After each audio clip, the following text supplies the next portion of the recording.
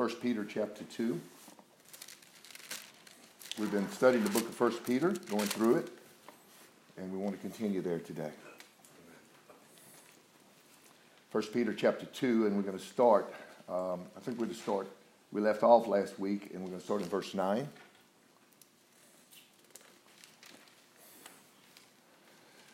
First Peter is really good. I'm excited about being in chapter 2. It's got a lot of good stuff there, a lot of really good stuff, exciting, that really is a blessing.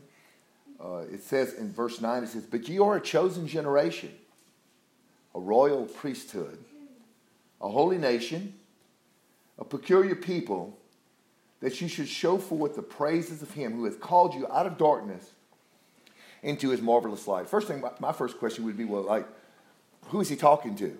So when I always go back to the first chapter and I look at, who is he talking to? In chapter 1 and verse 1, it says, "Peter, an apostle of Jesus Christ, to the strangers," or the people, God's people, "scattered throughout Pontus, Galatia, Cappadocia, Asia, and Bithynia, elect according to the foreknowledge of God the Father through sanctification of the Spirit unto obedience and sprinkling." So he's talking to believers that are walking in holiness. He's saying that you are a chosen people. You are a royal priesthood. The Bible says in Revelation chapter 1 that he's called us as kings and priests in him. So you're that priesthood. You're a chosen generation now. This generation we're living in is a chosen generation by God. You're a holy nation, a peculiar people, that you should show forth the praises of him who hath called you out of darkness, to praise the Lord, that you've been called out of darkness into his light, out of sin into righteousness. He's called us into, which in time past were not a people. We were the Gentiles. God came for his people, which were the Jews, which were Israel at first. When the Lord told his disciples to go forth, he said, "Go forth and preach all over, but don't go to the Gentiles, just go to the Jews, to Israel." And he says, don't do that. And now he has opened it up. Remember Cornelius in Acts chapter 10 was one of the first Gentiles, was the first Gentile that actually we see salvation come to in the Bible. It was Acts chapter 10. Because Cornelius was a just man. He was living holy, but the Lord wanted to show him the real way of salvation through Peter. Remember, Peter had the vision of he was there, and he was in Joppa, and he had seen the four-footed animals come down on a sheet, and God said, "Kill them and eat, and they were unclean." And God was showing Peter that called nothing unclean anymore, because Gentiles were called unclean, and the Jews were the people of God. Now it's switched tables now in Romans chapter 11. Now salvation has come to the Gentiles, and we are the people of God instead of Israel. Israel is not the people of God anymore because they refused him. They sacrificed the Savior, and only a remnant of them will be saved, the Bible says, in the end. But the people of God are those who praise and worship him. It's neither Jew nor Gentile anymore, neither male nor female, neither black nor white, but we're all one in Christ. So now he's called everyone to come. He said, "Whosoever will, let him come and drink of this water freely," he said. So he's calling us all, and now we're called the people of God. To do what? To show forth his praises. To praise the Lord. A father, I have my children, I have children, and when you're raising children, that sometimes you have to correct them because you want the best for them. You're not correcting them to be mean to them or to hold them up from something. You're correcting them so that they can grow up and they can know how to behave themselves as adults and grow up and be prosperous and have a good life and so forth. And someone could think, well, wow, that's a mean parent. He's correcting his children. But the Lord corrects those who he loves, the Bible says. Why? Not for his good, but for your good. And when a child finally grows up and realizes what it's like to be like a parent and begins to understand like how mom and dad did me, then they come back and they'll praise their parents and say, "I had great parents. They showed me the right way. They led me in the right path." Especially when they get to the kingdom of God, if they make it, they'll be, "Man, I'm glad I had some good parents that showed me and were examples and lived the life of Christianity before me." So we're called out of darkness into his marvelous light. Who is the light of the world? Jesus said, "I am the light of the world." Now you are the lights of the world. And he said, if a light be hid in a bushel, it's no good for anything, but our light shines forth. Matter of fact, when it says when we go to the New Jerusalem, when we go to heaven, that in Revelation chapter 22, it says that Jesus, there will be no sun there. There's not going to be any sun or moon. It says that Jesus is going to be the light of that city. He's going to light it up. He's the light. So he's called us out of that darkness. We followed a way of darkness before. It says, which in verse 10, which in time past were not a people, but are now the people of God, which had not obtained mercy, but now have obtained mercy. I want to stop there a minute, and I want to go back, and I want to look at a couple things. I want to go to the book of Hosea, chapter 2.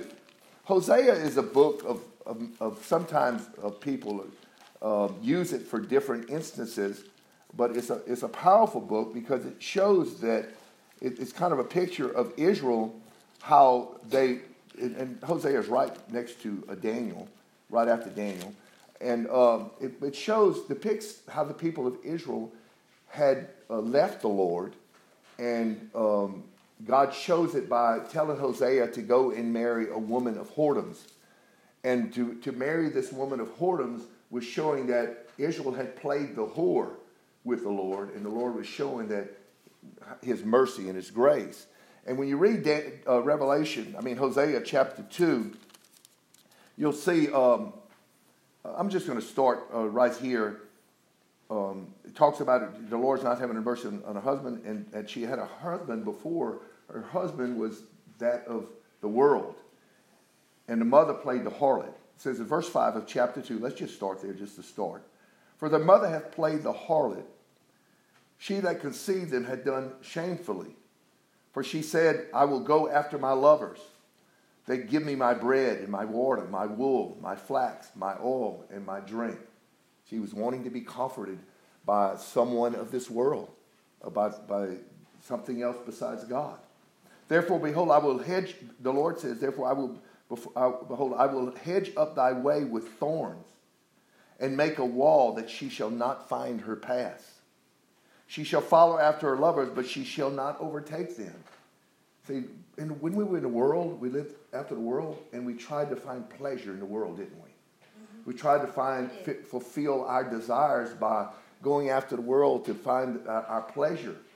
But what happened, and what the Lord wants to do with everyone, is he'll hedge up your way. Listen to me now. He'll hedge up your way. Romans chapter 2 says, it's the goodness of God to lead a man to repentance. And how does he lead a man to repentance?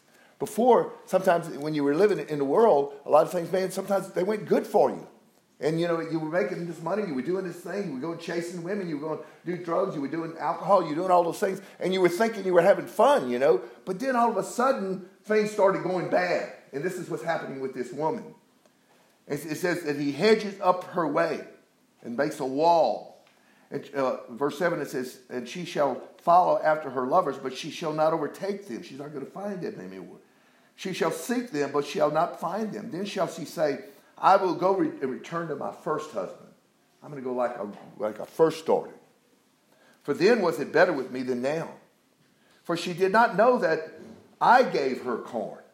They didn't recognize that it was God that was providing for them all that time, even when they were running after the devil or running in darkness. It was God. The Bible says that God causes the sun to shine on the just and the unjust. He causes it to rain on the just and the unjust. All good things are from above, even to the heathen, because he lets them go and lets them run away like the prodigal son. The prodigal son ran away, you remember, for a while. And at first he thought he was having a blast. He was chasing harlots, and he spent all his money until famine came into land. Then he found himself broke and miserable, and found himself sleeping with the pigs. And that's what a lot of us have done. She did not know that I gave her corn and wine and oil and multiplied her silver and gold, which they prepared for Baal. Said, I was the one doing it, God says. Therefore will I return and take away my corn in the time thereof, and my wine and in the season thereof, and will recover my wool and my flax given to cover her nakedness. I'm going to make her poor. I'm going to strip everything away, because it's me that gives you anything. It's not you that's getting it. All those things come from God. Somebody can say, well, I'm doing it. No, you're not. God will pull the rug out from under your feet. Amen. And now will I discover her nakedness in the sight of her lovers. I'm going to expose her. Expose you to everyone. You get caught. All of a sudden you didn't get caught for anything. All of a sudden you get caught and get busted for everything. God is exposing your nakedness and you look like a fool. He said, man, what's going on? And none shall deliver her out of my hand. Ooh, God's got a hold of him. I will cause all her myrrh to cease, her feast days, her new moons, her Sabbaths, and all her solemn feasts. All of her good times are gone. And will cause them to stop. And I will destroy her vines, her fig trees, wherever she has said, these are my rewards that my lovers have given me. And I will make them a forest, and beasts of the field shall eat them. I will visit upon her the days of Balaam, wherein she burned incense to them. And she, in other words, what you sow is what you reap. I'm going to give back what she did. And she decked herself with her earrings and jewels, and she went after her lovers and forgot me, saith the Lord. She did what she wanted to do, forgot the Lord, and did what they wanted to do. Therefore, behold, I will allure her. I will draw her and bring her into the wilderness. You know, the wilderness isn't a good place to be brought into. What is a wilderness? It's dry. It's thirsty. Nothing grows there. There's heat. There's cold. It's bad. Wilderness. He says, I'll allure her as he come and draw in her own in a place that's tough. And speak comfortably unto her. And I will give her vineyards from thence, and the valley of Achor for a door of hope. And she shall sing there as in the days of her youth, and as in the days when she came up out of the land of Egypt. And it shall be at that day, saith the Lord, that thou shalt call me no more Lord or Master, but you shall call me no more Bailey, but shall call me husband.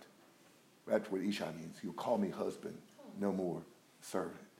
And I will take away the names of Balaam out of her mouth, and they shall no more be remembered by my name. I want you to skip down to verse 23. And I will sow her unto me in the earth, and I will have mercy upon her that had not obtained mercy. And I will say to them which were not my people, that's us, thou art my people, hallelujah. And they shall say, thou art my God. See, we weren't his people. He said, but he would have mercy. And he said, thou art my people, those that are following me now and walking in my ways and hearing my voice as the sheep, he says. Now I want you to turn with me to Joshua chapter 7.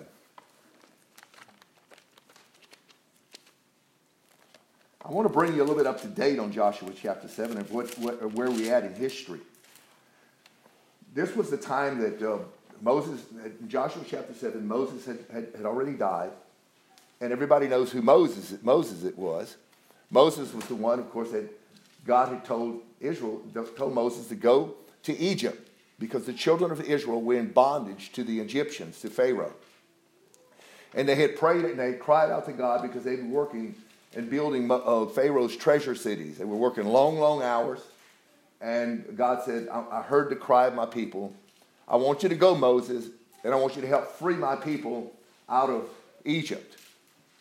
So, long story short, Moses took Aaron, and Aaron and Moses went to Egypt, went to Pharaoh, and told Pharaoh, says, listen, God wants you to let the people go to worship the Lord in the wilderness for 3 days. And Pharaoh said, that's not going to happen. So God began to bring plagues upon Egypt. Everybody remember the plagues? One plague after another. The waters were turned to blood. There were gnats that flew all over. There were locusts that came in and ate all the crop. There were frogs that came in that were everywhere. There were so many frogs, Christian, that the Lord had cursed Pharaoh with because he wouldn't let the people of Israel go. They covered all the land. There was frogs everywhere. The frogs had come into the house. They'd come in their beds. They couldn't walk without squishing on frogs. I mean, they were everywhere. And Pharaoh just said, man, these frogs are getting so bad, I can't take this anymore. So he calls Moses and he says, Moses, you got to do something about these frogs. and Moses says, yeah. He says, well, you got to let the people of Israel go out and worship. He says, okay, they can go. Just get rid of these frogs. And Moses says to, and you heard the story before, Moses says to Pharaoh, okay, when do you want me to get rid of the frogs? He says, I want them gone in the morning. I wondered that. Why did he tell him, Don, I want them gone right now? I want to sleep with the frogs one more night. You know. But anyway, so there was one plague after another, and then there was the plague of blood. All the water had turned to blood because he wouldn't do what God wanted to do. He wouldn't release the people to go and worship. He kept making, every time he'd say let him do it, he'd come up with another excuse, say, well, the children can't go. Well, the animals can't go. He kept them from going. So finally, at the end, God said, okay, this is the last plague I'm going to give them. I'm going to kill the firstborn of every Egyptian. But I want the children of Israel to go, and I want them to take a little lamb, and I want them to bring them into the house for 14 days. And I want them to live with the lamb and love the little lamb. And then at the end of those days, I want them to take the lamb, which he was showing as a sacrifice of himself. He was the chief lamb. And he said, I want you to take the lamb, and I want you to kill it. And to take the blood, and I want you to go around the doorpost of your house. And I want you to paint the doorpost with the blood from that lamb. And he said, when the death angel passes over and sees the blood on your doorpost, then he'll pass your house up and go to the next one and kill all the firstborn of everything in the whole land that does not have the blood on it, because they didn't recognize that was going to signify Christ. So anyway, that happened, and then in the middle of the night, there was crying all over. The firstborn children had died, and Pharaoh calls Moses and he says, "Get out of here. Take the people and go. Get out." So Moses took the people. They had already prepared to go because God had told them to get ready, and they began to go. Now, there was two ways to get to the land of Canaan. God had promised him, he says, I'm going to bring you into the land of Canaan. I'm going to bring you to a land that's flowing with milk and honey, a prosperous land.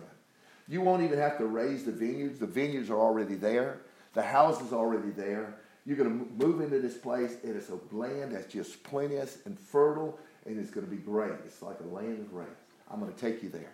But the way to get there is you've got to go through the wilderness in order to get to the land of Canaan.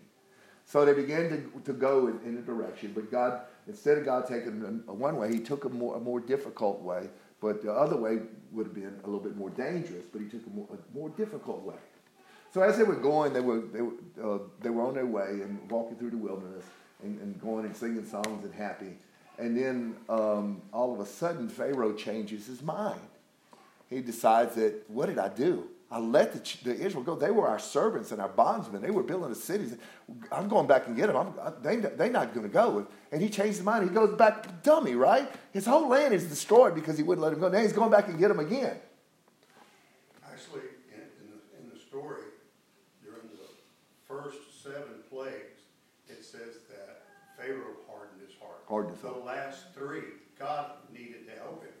He was so sick of the plagues that God had to harden his heart. God hardened his heart also. It's kind of like draw near to God and draw near to you. Draw away from God, he'll draw away from you. Right. Same kind of thing. That's good, Don. But anyway, they get going, and God gives them a cloud by day that was over them to keep them cool from the sun. The sun was shining on them. And he gave them fire by night so they could see where they were going. You see, and so what happened, all of the Egyptians were following after them on horseback and everything coming after them.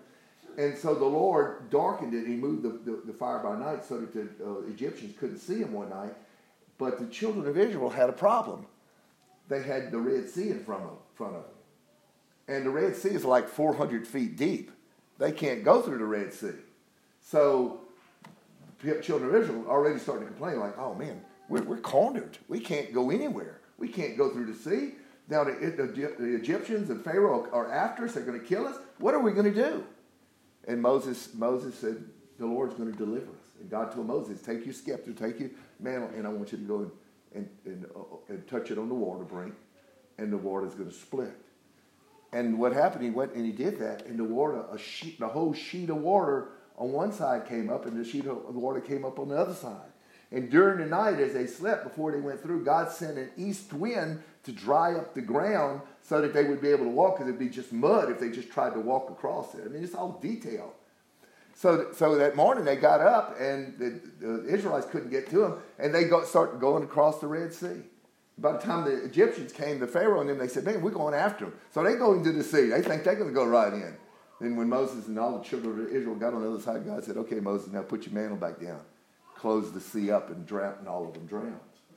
Well, they crossed the Red Sea. Man, they were singing the songs of Moses, the Bible said. They were excited. The Bible said they believed God. But it didn't take long before they started having some trouble in the wilderness. Like it says, he lured that woman into the wilderness. What was in the wilderness? First of all, they started getting thirsty. They hadn't have anything. They were running out of water to drink. They were thirsty. They started complaining to Moses. You know, at least we had water in Egypt. You know what? You could have just left us there to die. We didn't have to go to the wilderness to die. And they started complaining and murmuring. And so Moses came to a riverbank and the water there, and they all started to rush to the water, but they found out the water was bitter, it was poisonous. And then God told Moses, that's okay, cut down that tree over there, let that tree fall in it, it'll take the poison out of the water. And God did, and they drank the water. Then they go a little further, and they were hungry, and they started complaining. When you feel thirst, and when you feel hunger, or you feel trials in your life, and you can feel that, what does God want you to do? He doesn't want you to complain. But God became upset at them because they kept complaining. God wanted you to feel some testings in your life and just be steady. And just say, you know what? I know God's going to provide it when I need it. I might feel thirsty right now. I might have this big bill that came in that I don't know how I'm going to pay. I might have this going on or that going on. But I'm trusting the Lord. And as they were going through the wilderness, these things kept happening to them. And they kept murmuring and complaining all the way through the wilderness. So finally, they get all the way through the wilderness. I'm not going to go through the whole story because there's a lot of different things that happen there. But that's what they did. So they get right on the edge of the land of Canaan. They're there. It's time to go in. So you know the story. They said, let's pick one man from each tribe, from the 12 tribes of Israel, and let them go in and spy out the land, check the land out. So they sent them all in, which included Joshua and Caleb. And they went into the land and they spied it out. And they looked at the land and they saw the land was plenteous and fertile. And they came back, the 12 came back with a good report. And some came back with an evil report. Man, they said, it's just like the Lord said. It's a land flowing with milk and honey. Look at the grapevines. Look at the fruit. Look at all this. I mean, just like he said, it's great. But then 10 of them said, well, it's not so great, really. There's giants in the land. He said, they make us look like grasshoppers. They're so huge. They're the children of Anak. And they're in that land. There's no way we can go in and defeat them. But you know, all through the wilderness, they fought one country after another, and they overcame every one of them. God brought them through. God showed them that, look what I did with Pharaoh. Look what I did with all your enemies. I had you win every battle.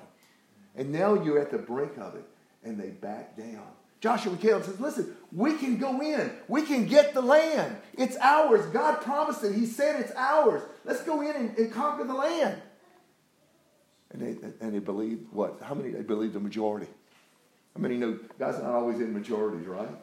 He's usually in minorities. So we can go in and get the land. So God said he didn't go.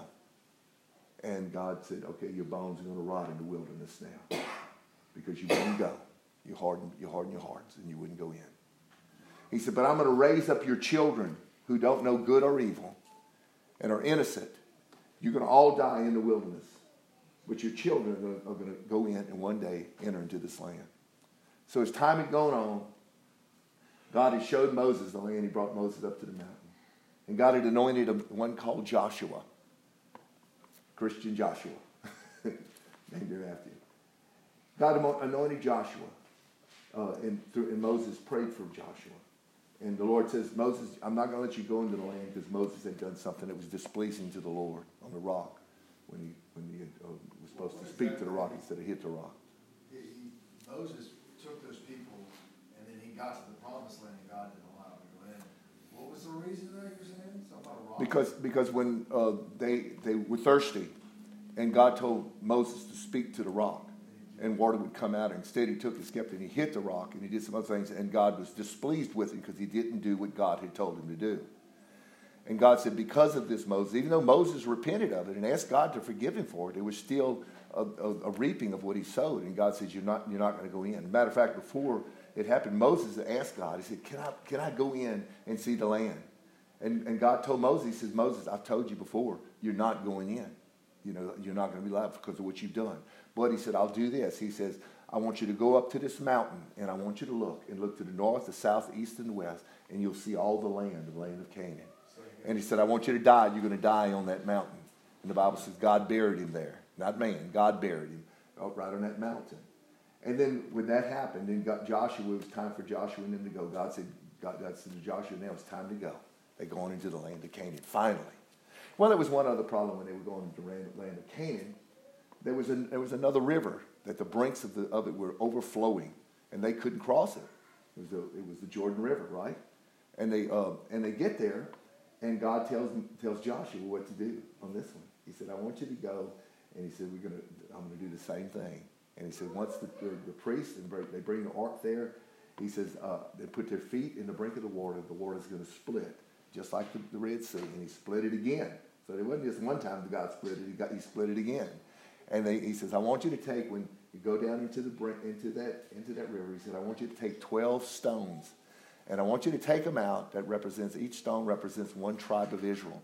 And I want you to make an altar on the other side to be a memorial there, which is there forever, basically, to show, always speak of to the children's children of those that are in God, and tell them about how I split this, and these stones came from the bottom when the brinks flowed over into Jordan River. So they crossed the Jordan River, praise the Lord, and they're going into the land of Canaan. Good news. Okay, the first place they're going to overcome is called Jericho. A place called Jericho, amen? And God tells him, he says, now, Jericho was a walled up city. It had walls all the way around the city. You couldn't get in these huge walls. Well, God spoke to Joshua. He says, send some men in to spy out the land. And they went to Rahab the harlot. And they went in her house, and she hid them. And they looked at the land, and Rahab made things right with God, came to the Lord, and asked if they would protect her. Yeah, Ben? What is the definition of a harlot? Whoredom. She was in whoredom, okay? And so, but she had come to repentance, and the Lord had changed things there, and they were going to look over her, but that's not the point I'm getting at. But anyway, God told him, he told the children of Israel, he says, listen, he says, when you go into Jericho, it's an unclean city. They've been living in harlotry and really evil. Don't take anything from that city. All the goods will be dedicated to the Lord. All the silver, the gold, all those things. But don't touch anything because it's unclean. And if you touch it, you're gonna sin against the camp of Israel, and you're gonna mess up the whole camp of Israel. So they went in.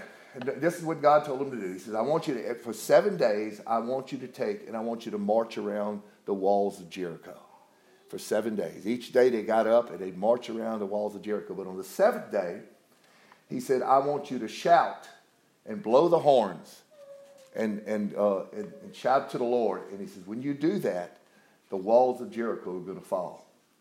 And so they marched around for 7 days. And the 7th day, so be it, the walls fell. They went in and they conquered the whole land of Jericho and became theirs. And so they were like, man, they were excited, man. They saw, look what God did. The walls caved in. I mean, look what the Lord did here. So there's this other little city, after this called Ai, this little city.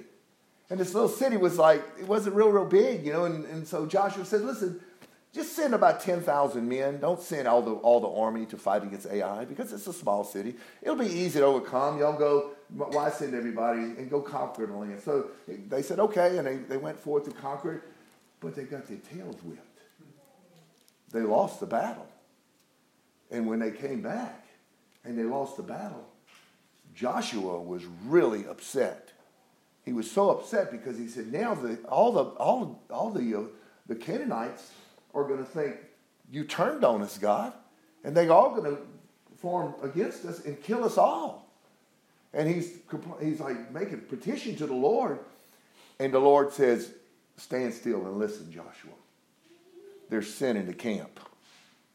He said, because of that sin amongst you, you will never overcome Ai. You need to find where this sin is coming from. So Joshua begins to call tribe by tribe and to inquire who did this evil thing. And that brings us to Joshua chapter 7. Let's go there.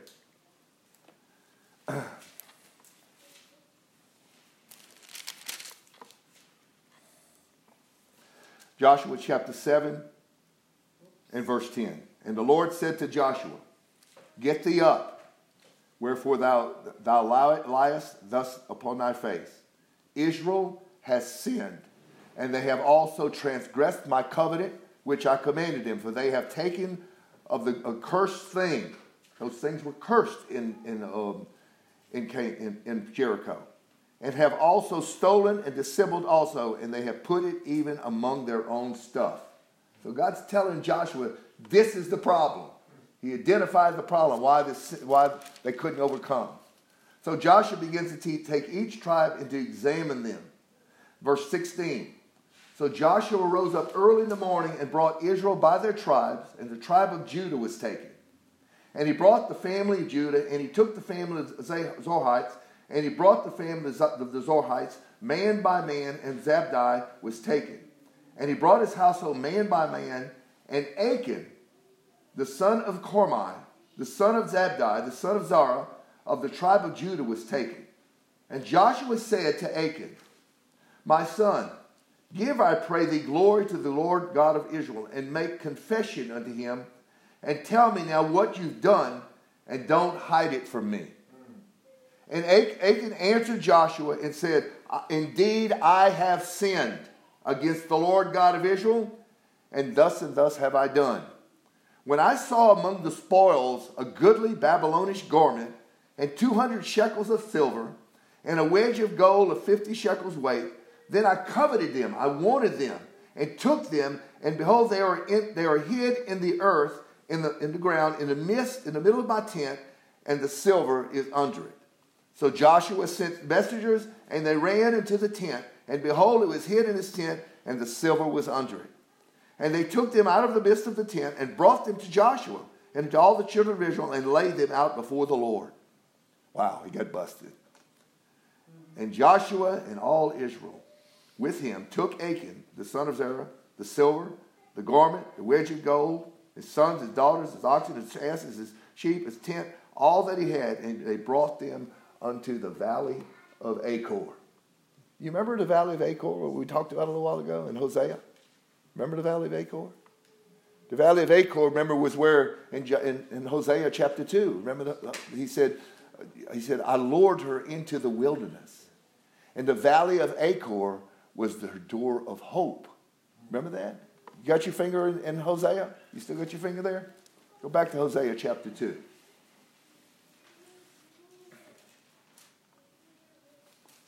The woman here he's speaking of is the individual that God calls to repentance.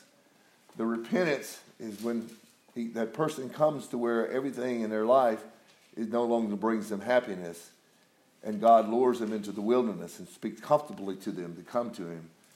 And then they go through repentance. And here is the repentance he's talking about. Verse 15. And I will give her vineyards from thence, and the valley of Achor for a door of hope. And she shall sing there, as in the days of her youth, as in the days that she came up out of the land of Egypt. And it shall be at that day, saith the Lord, thou shalt call me husband. Ishai means husband. And shall call me no more Baali, Lord, as being a servant or being a bondsman. So I'll call you husband. I'll marry you there. But in order to be the husband of the Lord, you have to go to the valley of Achor first. That's the door of hope. What happened here in the valley of Achor back in Joshua chapter 7? Joshua says in verse 25, and Joshua said, why have you troubled us? The Lord shall trouble thee this day. And all Israel stoned him with stones and burned him with fire after they had stoned him with stones. And they raised over him a great heap of stones of that day. So the Lord turned from the fierce of his anger, wherefore the name of that place was called the Valley of Achor unto this day. The Valley of Death. That's where Achan. See, whenever you sin against God, he sinned against his camp. His sin didn't only affect him, it affected everybody in his family. Wow. You see, because when you sin, you're an example to others around you. And you become a stumbling block to others that see your life. And that's what the picture of it is what he's showing.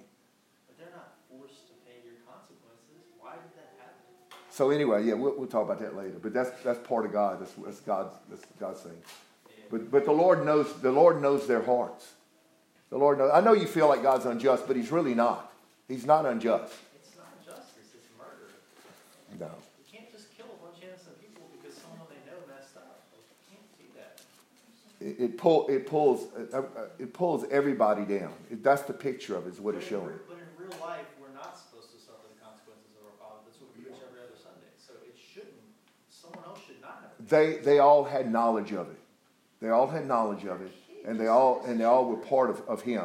They were all part of Him. So, but anyway, the point of the story is that, like the Scripture says in Luke 9:23, if any man will come after me, let him deny himself and take up his cross and follow me. For he must truly lose his life in order to have life.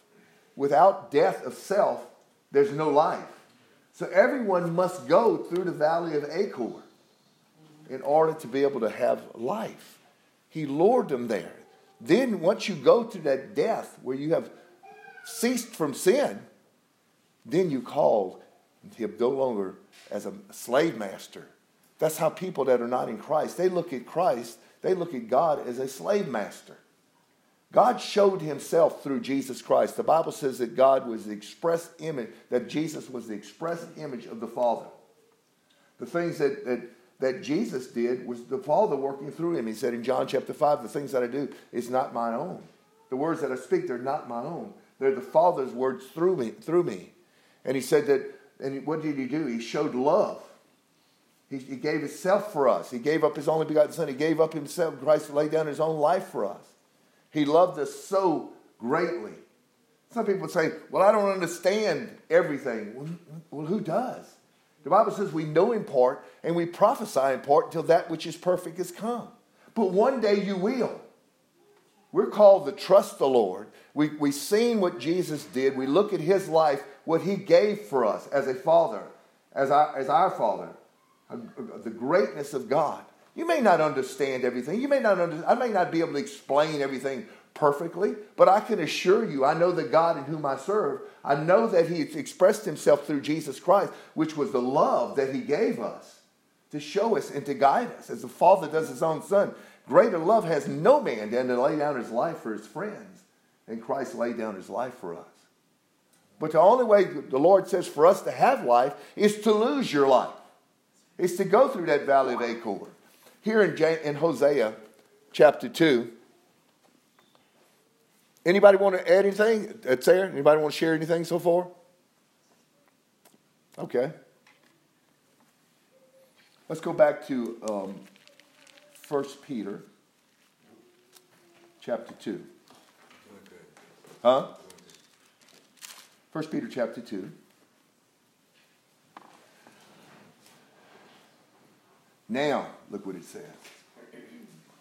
You are a chosen generation. Who is He talking to? People that have gone through the valley of Achor. People who have lost themselves in Christ. You are a chosen generation. You are a royal priesthood. You kings and priests in Christ. A holy nation, a peculiar people, that you should show forth the praise of Him who called you out of that darkness into His marvelous light. Which in time past were not a people, but now you're the people of God, as it said in Hosea 2. Which had not obtained mercy, but now you've obtained mercy. God didn't owe us anything. He didn't owe us anything. We owed Him a debt we couldn't pay. We messed up. We fell short. We went the wrong way. We made the wrong choices. God didn't make the wrong choice. He made the right choice. But some people will say, well, God is unjust in the way that He corrects us, or the way that He does these things and so forth. How can that be? As a father with our children, we correct them. There's consequences for sin. If there's no consequences, then there's no correction. So there is correction. There is chastening when somebody is not walking right. But He says that which in time past were not a people, but now the people of God, which had not obtained mercy, but now obtained mercy. So what does He say after that? Dearly beloved, I beseech you. I'm urging you, I'm begging you, as strangers and pilgrims. Okay, let's stop right there for a minute. We talked about this some last night, Don. We're strangers and pilgrims. this is not our home. We're not citizens here. Our citizenship is in heaven. Hebrews 11, they said, we're strangers and pilgrims. We're looking for a city whose builder and maker is God. We're not of this kingdom of the world. We're of the kingdom of God. We're a peculiar people. We're not like everybody else. We're not to be like everybody else. Why? We're not looking for how much money we can make. We're not looking for how much fame we can have. We did in the past. But what are we looking for? We're looking for that city. We got our heart and our focus on the city that's to come. And the world's going to think you strange. The world's not going to understand you nor your God. But you know you have a kingdom. In Hebrews 11, just turn there. Hold your place here. Go to Hebrews 11.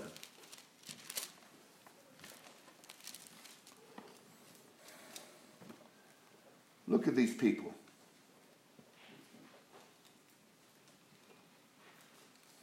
Look at verse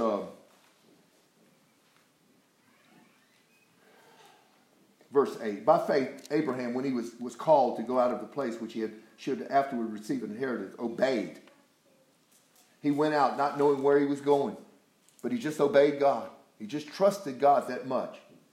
By faith, he sojourned in a land of promise, as in a strange country, dwelling in tents with Isaac and Jacob, the heirs with him of the same promise.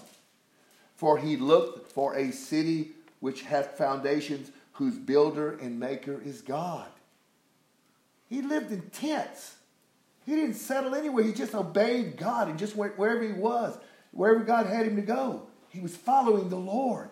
He says, my sheep hear my voice, and they follow me. And a stranger's voice they will not follow. Through faith also Sarah herself conceived strength and conceived seed and was delivered of a child when she was past age. She didn't have periods anymore. She'd been through menopause or whatever. She was past the time of having a child. But she had that child. Why? Because she judged him faithful who promised her that child. Look, we're promised eternal life. Someone can say, oh, that's foolishness. Oh, you can't, you look at it, it's impossible. Well, it was impossible for Sarah to have a child at 95 years old or whatever it was. But she didn't look at the circumstances. She looked at the promise of what God had made. You need to get your focus on what you see. The Bible says if you are risen with Christ, seek those things which are above, not those things that are on earth. Set your affections on things above, not things of the earth. So to her, she judged him faithful. That promised that she would have that child. And she had it, regardless of what the circumstance looked at. Let's go further. It says, therefore sprang there even of one, and him as good as dead, so many as the stars of the sky, multitude, and as the sand which is the seashore, innumerable. These all died in faith, but not having received the promise, but having seen them afar off, and were persuaded of them, and embraced them, and confessed them, and they were what? Strangers and pilgrims on the earth. That's what we're to be. Strangers and pilgrims. This is not our homeland. This is not heaven. Quit living like that. We live in for going to be with the Lord. For this, they say such things, declare plainly they seek a country. And truly, if they had been mindful of that country from whence they came out of, they might have had opportunity to return back to it. But now they desire a better country. That is a heavenly, whereof God is not ashamed to be called their God, for he hath prepared for them a city. Remember what Jesus said in John 14? He said, let not your heart be troubled. He was going to death. He said, don't let your heart be troubled. You believe in God, believe also in me. For in my Father's house are many mansions, and if it were not so, I would have told you so. But behold, I go to prepare a place for you, that where I am, you may be also. He said, look, I'm taking you with me. You're going to resurrect with me. If the same Spirit that raised Christ from the dead dwell in you, he will quicken your mortal body. You will go and be with the Lord, he said. But they were strangers and pilgrims seeking for it because they had opportunity to go back if they wanted to. Let's go a little further. Look at these. Verse 32. Let's go down there. And what shall I say more? For the time would fail me to tell of Gideon, of Barak, of Samson, of Japheth, of David, also of Samuel and prophets, who through faith subdued kingdoms, wrought righteousness, obtained promises, stopped the mouths of lions. Remember Daniel, when he was in the lions at the end, God stopped them from eating him up, and the people that turned him in, they got put down into those same lions, ate them all up. Quenched the violence of fire, escaped the edge of the sword, out of weakness were made strong, waxed valiant in fight, turned to fight the armies of aliens. Women received their dead raised to life again. Their husbands had died. God raised them up to life again.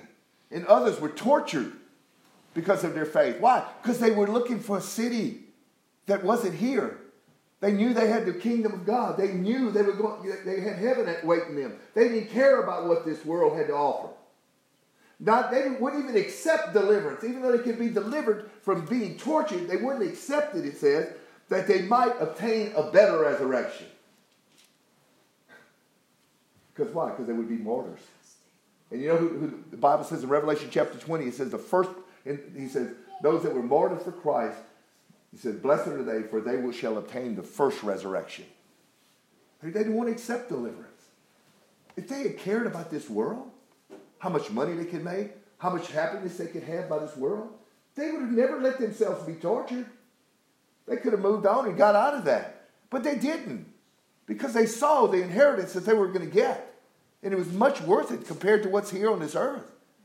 The Bible says, love not the world, neither the things that are in the world. For if any man love the world, the lust of the flesh, the lust of the eyes, the pride of life is not of the Father, but is of the world. So don't love that. It says,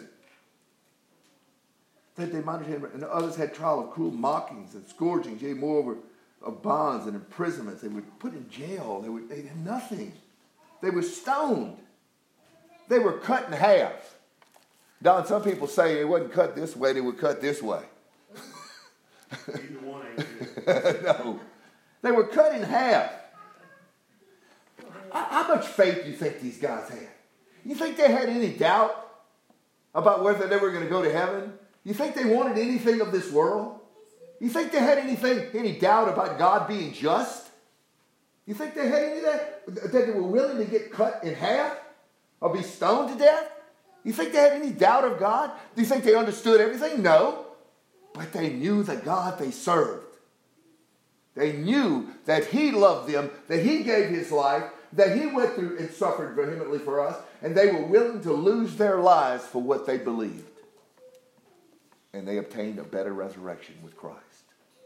They will be in hallmarks of fame with the Lord in heaven. How blessed we would be if we would be martyred for the Lord Jesus Christ. Love to obtain that. God give us strength to do that. So they were stoned, they were sawn in half, were tempted, were slain with the sword, and they wandered about in sheepskins. They didn't wear that real nice fur coats and nice clothes. They wore sheepskins. Probably didn't smell too good. Those sheepskins smell like dirty sheep. Goat skins. They wore those too. Being destitute, afflicted, and tormented, of whom the world was not worthy of these people. Wow. That's when you're really looking for the city whose builder and maker is God. Now, go back to 1 Peter chapter 2.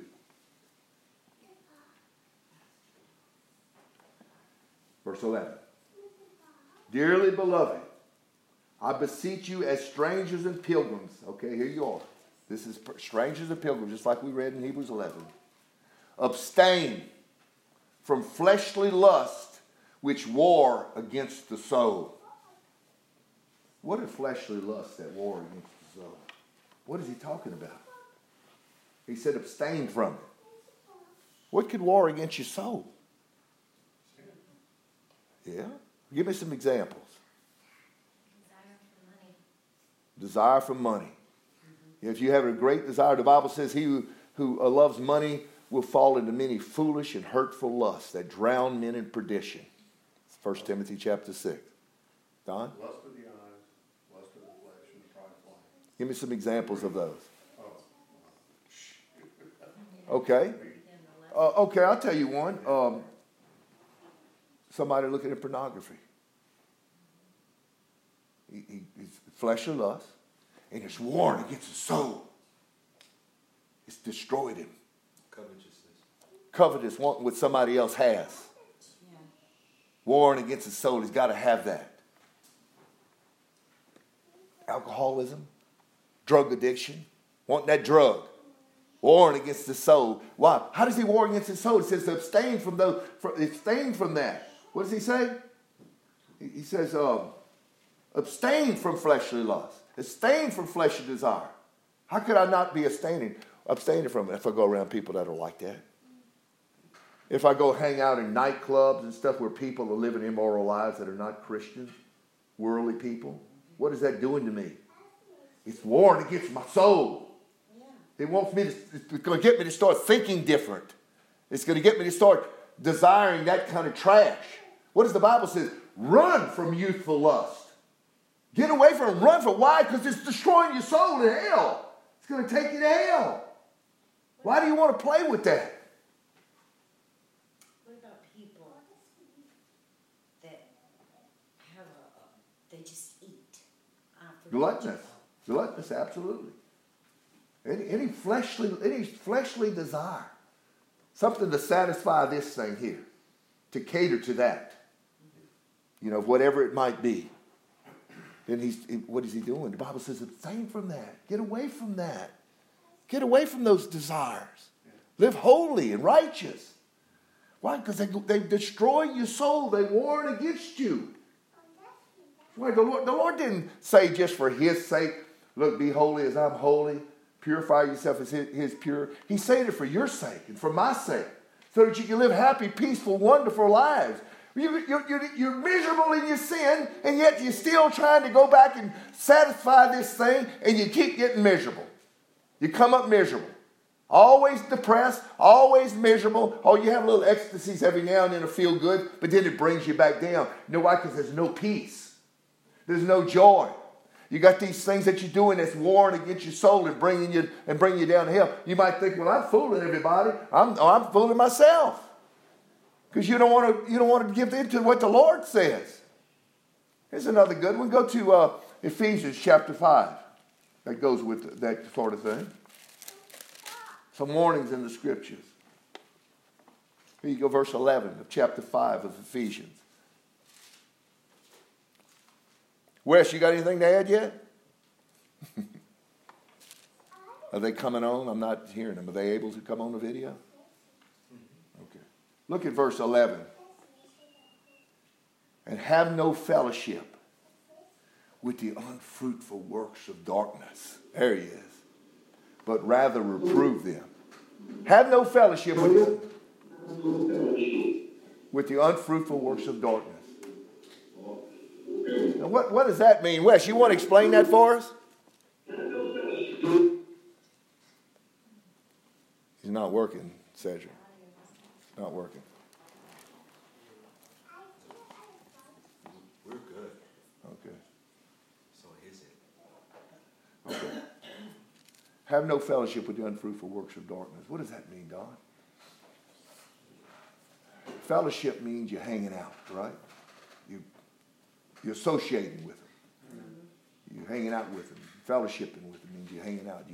It's pretty much anything that it exalts itself higher than God. Unfruitful works of darkness.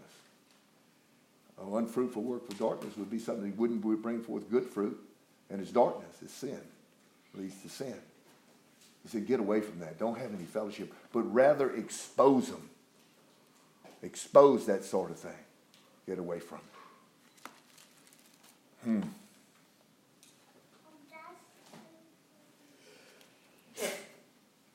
Look at verse 12. I want to hear somebody come on there. Let's see, who else you have on Skype? Jonathan Moore. Who else? Chris Murphy. Chris, are you there? Chris, okay, Wes, you try to talk to us a minute, Wes. Yes. Yeah, but it's just voice. Yeah, we hear you. Your voice is kind of not. Yeah. Can you see me? Yes, you kind of muffled with your voice, but we can hear you. Yes, go ahead. Evil company corrupts good habit is another passage that goes along with Ephesians chapter 5 about having no fellowship with the unfruitful works of darkness. And so, yeah, you're a product of your environment, and like you're saying, like the Bible says, flee idolatry, flee youthful lust, remove your foot from evil. That's what Proverbs says. So that's, what we're supposed to do. And in doing that, that's really the shield of faith. It's not just a shield, of something that's just this invisible shield that's supposed to protect you. It's the Word of God is supposed to lead you and guide you. And like what Jesus said, pray in this manner. He said, lead me not into temptation. So that's, if you're following, you're not going to go headlong into temptation. You're going to follow the path that he leads you, and wisdom will always guide you in truth and righteousness and keep you from, falling prey to the enemy's devices. Amen. So fellowship, if he's saying have no fellowship with the unfruitful work of darkness, let's take the opposite side of that. So what you really should be having fellowship with is those that walk in the fruitful righteousness, good fruits. Correct. So your fellowship should be with those that are walking in the truth. That, in other words, the only reason you ever have to be around the world is to share your life, to share the gospel with. But the Lord would have us to fellowship with believers. The scripture says in 2 Corinthians chapter 6, says, be ye not unequally yoked together with unbelievers. Right, Larry? Yep. So we don't, he says, what fellowship does light have with darkness? None. It's not supposed to say, what fellowship does a believer have with an unbeliever? Listen, when you do that, you're destroying your soul. You're putting yourself in a bad place. You're setting yourself up for a fall. God is saying this for your own good. Be around believers. Be in the Word of God. Be walking in holiness. It's not for his good only. It's for your good. He wants you to have eternal life. Hell was not built for you and I. The Bible says it was made for the devil and his angels. But man hath enlarged hell because he chooses to go that direction. Sometimes I think, I was thinking this morning, I was thinking, you know what, everybody ought to just close their eyes and imagine in their mind, and just close your eyes and think, okay, I've died, I'm before God. God and me. Because that's what it's going to be. It's not just an imagination, because it will happen. Everyone in this room will die. It's appointed unto every man to die and then to go to judgment. And he says, when that happens in 2 Corinthians chapter 5, he says, we shall all stand before the judgment seat of Christ to be judged for those things that we've done in our body, whether good or bad. And we're going to stand before God, and there's going to be God, and there's going to be me, there's going to be you, individually. How are you going to stand? Is he going to say, well done, my good and faithful servant. You kept my commandments. You walked in my obedience. You had repented of all your sins. You turned from them. Come in. Or will there be something in your life that you said, you know what? You really weren't that important to me. Other things were more important. Having fun. I just ignored your word, or the word that you did say. I made excuses in my mind that you weren't just.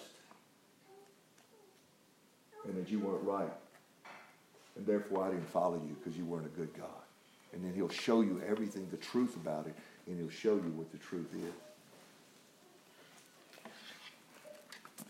is. Back to 1 Peter chapter 2, verse 12.